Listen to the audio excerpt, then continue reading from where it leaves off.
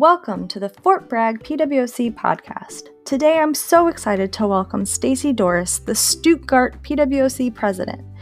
She has been stationed in Germany for about a year and a half now. However, she has deep roots from here in North Carolina. She is originally from Charlotte, and she's been stationed at Bragg twice now. Join me as we welcome Stacy as she shares God's truth with us today.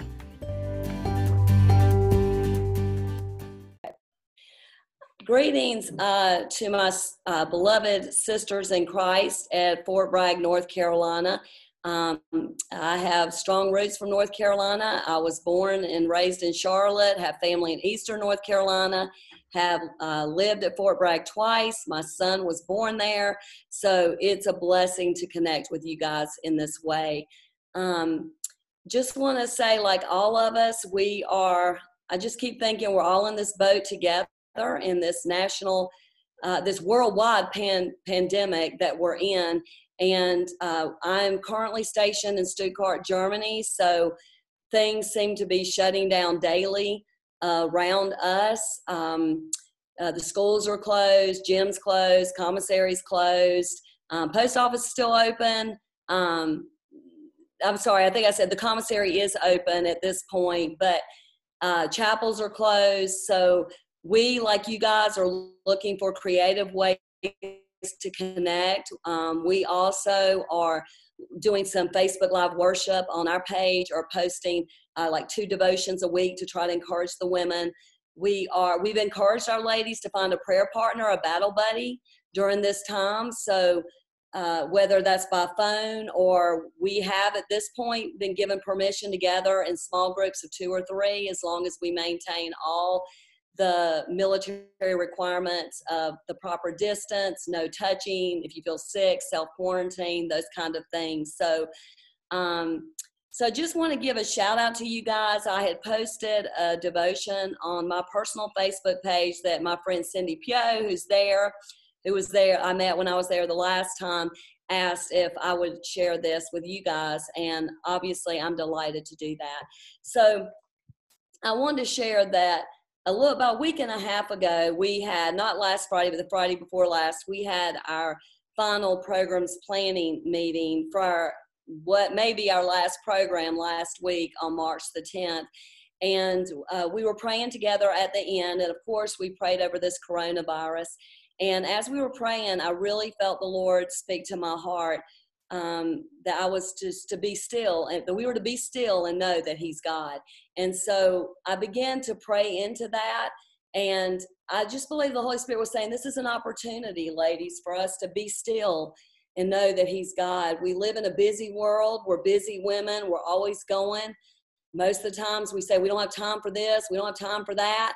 But now we do. Now we've got time to pray with and for our children. Now we got time to read the Bible and journal and, I don't know, exercise more. Whatever's in your fill in the blank, fill it in.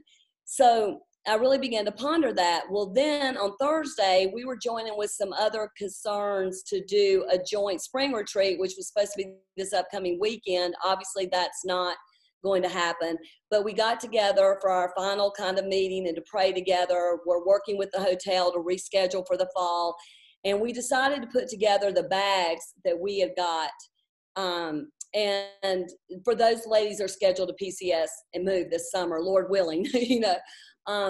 So each concern had brought some things to put in the bag, and I'm going to show your sister here because the others can't see it, but some ladies brought some prayer rocks. So the first rock that my friend Tina, who's our retreat coordinator, pulled out and handed to me had this little verse on it. And it's be still and know that I'm God. And every prayer rock had a separate verse. So I knew that this was confirmation that truly this was from the Lord, that He was speaking this to me.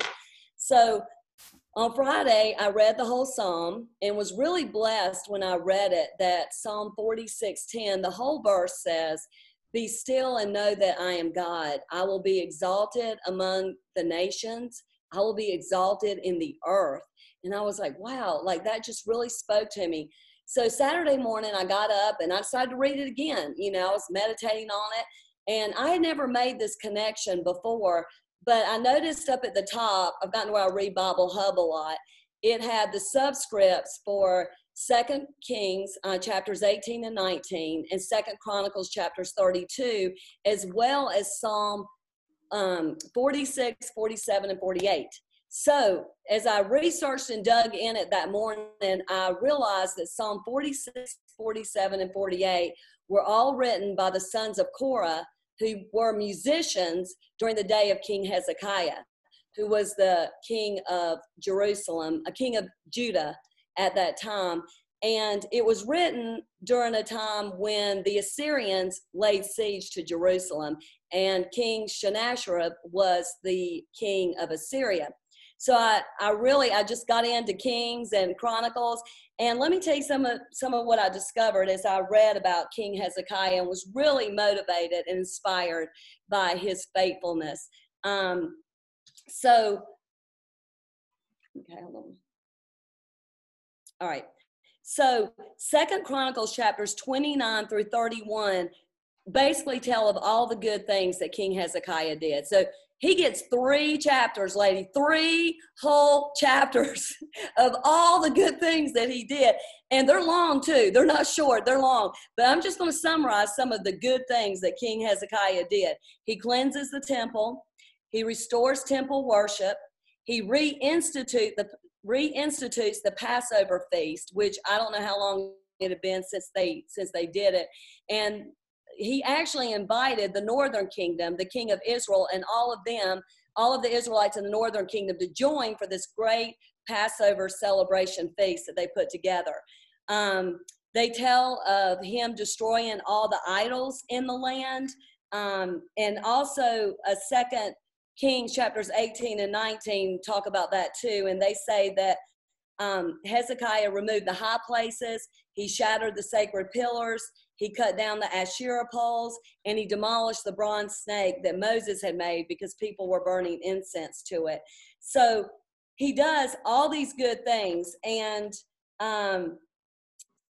actually we see that actually in 2 Kings 18:3, the Bible says that Hezekiah did what was right in the eyes of the Lord, just as his father David had done. And it goes on to say in verses 5 and 6 that Hezekiah trusted in the Lord, the God of Israel. No king of Judah was like him, either before or after him. He remained faithful to the Lord and did not turn from following him. So as I read that, I recognized, well, Hezekiah got the Best King of Judah award. So he does all these great things, and then you get to 2 Chronicles chapter 32, and the very first verse says, after all these acts of faithfulness, Sennacherib, king of Assyria, came and invaded Judah. So here he's done all these good things, and the very first verse of chapter 32 says, after all these acts of faithfulness, here comes an enemy. And sometimes we feel like that. Like we feel like we're doing what's right, and why is all this bad happening to me, Lord? But Brother Peter says in 1 Peter 4:12, beloved, do not be surprised at the fiery trial that has come upon you, as though something strange were happening to you. And then Brother James adds in James chapter 1 that the testing of our faith develops perseverance, and perseverance must finish its work so that you may be mature and complete, lacking nothing. So King Sennacherib actually sends men to try to get the Israelites to surrender and give up. They taunt the men on the wall of Jerusalem, saying, tell Hezekiah that this is what the great king, the king of Assyria, says. What is the basis of this confidence of yours? You claim to have a strategy and strength for war, but these are empty words. In whom are you now trusting that you have rebelled against me? Israel's palace administrator, Eliakim, he tells them, like, don't speak to us in Hebrew, speak to us in Assyrian because we can understand Assyrian. But the Assyrian messengers taunt all the more loudly in Hebrew, and they say, hear the word of the great king, the king of Assyria. This is what the king says. Do not let Hezekiah persuade you to trust in the Lord when he says, the Lord will surely rescue us. This city will not be delivered into the hand of the king of Assyria. He goes on to say, has the God of any nation ever delivered his land from the hand of the king of Assyria? Who among all the gods of these lands has delivered his land from my hand? How then can the Lord deliver Jerusalem from my hand? So Hezekiah gets this report, and the first thing he does is he goes and he turns to the Lord and he prays. And he prays, O Lord, God of Israel, enthroned between the cherubim, you alone are God over all the kingdoms of the earth. You made the heavens and the earth. Incline your ear, O Lord, and hear. Open your eyes, O Lord, and see. Listen to the words that Sennacherib has sent to defy the living God. Truly, O Lord, the kings of Assyria have laid waste these nations and their lands. They have cast their gods into the fire and destroyed them, for they were not gods at all, but only wood and stone, the work of human hands. And now, Lord, please save us from his hand, so that all the kingdoms of the earth may know that you alone, O Lord, are God. So God sends Isaiah the prophet to Hezekiah with an answer to his prayer. And God says, the king of Assyria will go back from the way he came. And God says he will surely defend Jerusalem, and Sennacherib will not enter the city. He says not one arrow will enter the city of Jerusalem. And then the Bible says that very night, the angel of the Lord went out and struck down 185,000 men in the camp of the Assyrians. When the people got up the next morning, there were dead bodies lying all around. So Sennacherib, king of Assyria, breaks camp and withdraws and returns to Nineveh. So this is the time that Psalm 46 is written. It's written during a time of crisis when Jerusalem is being besieged by an enemy army. And it is the story of God delivering the Jews from the Assyrians. And historically, all the nations around, that is true. Hezekiah said, it is true, God, all these nations, the Assyrians have conquered. They've laid waste, every single one of them. But they trusted in their gods who weren't gods at all.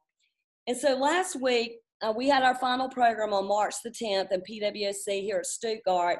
And one of the songs, we ended up closing in worship instead of opening in worship. And we did it a little different, where we sang a song and then we called it a soak, and just listen to the words. You could journal, you could stand and sing, but we just wanted the words to minister to you. Well, one of the songs that we sang was Open Up Our Eyes by Elevation Worship. And I don't know if you ladies have ever heard that. I encourage you to listen to it. I never heard it until I started researching for this program, but it is a beautiful song. And one of the lyrics of the main chorus says that our God is fighting for us, for us. Our God is fighting for us all. So I shared with the ladies that Exodus 14:14, God speaks through Moses and tells the people that Moses tells the people that God is going to fight for them. They need only to be still. So this is when the Israelites are at the Red Sea and the Egyptians are closing in on them. But Moses says, hey, don't fear. God's going to fight for you. You just need to be still. And then we had also talked about Esther at our program, because March the 10th was Purim. I don't know if you know that, ladies, of last week, but that's when God delivered the Jews from Haman in the day of Esther. So again, we see that in the book of Esther, even though God's name is never mentioned in the book of Esther, that he was truly behind the scenes fighting for his people. And then I discovered this last weekend, ladies, in the day of Hezekiah, God again was fighting for his people. And Second Chronicles 32:7, Hezekiah actually encourages the people. That's after they get all these taunts. He encourages them and he says, be strong and courageous. Do not be afraid or discouraged before the king of Assyria and this vast army with him. For there is a greater one with us than with him. With him is only the arm of flesh, but with us is the Lord our God to help us and to fight our battles. Ladies, our God is still with us today. He has promised to never leave us nor forsake us. He is greater than the coronavirus. He is our God who will help us and fight our battles. I love how Psalm 46:1 begins. God is our refuge and our strength, a very present help for us in our time of trouble. And again, this was written during a day of trouble. Friends, it's all perspective. I'm choosing to see this as an opportunity to be still and know that He is God. This is an opportunity for us to draw nigh to Him, that He will draw nigh to us. Like I shared at the beginning, what are some things that you've been wanting to do, but you're just too busy to do? Well, now is the time to do that and to make the most of this opportunity. So I just want to encourage you that God has been speaking, ladies. He is speaking even in these dark and difficult days. May we have ears to hear. He is still behind the scenes fighting for us. And may you be encouraged by this truth. And may you be still and know that He is God.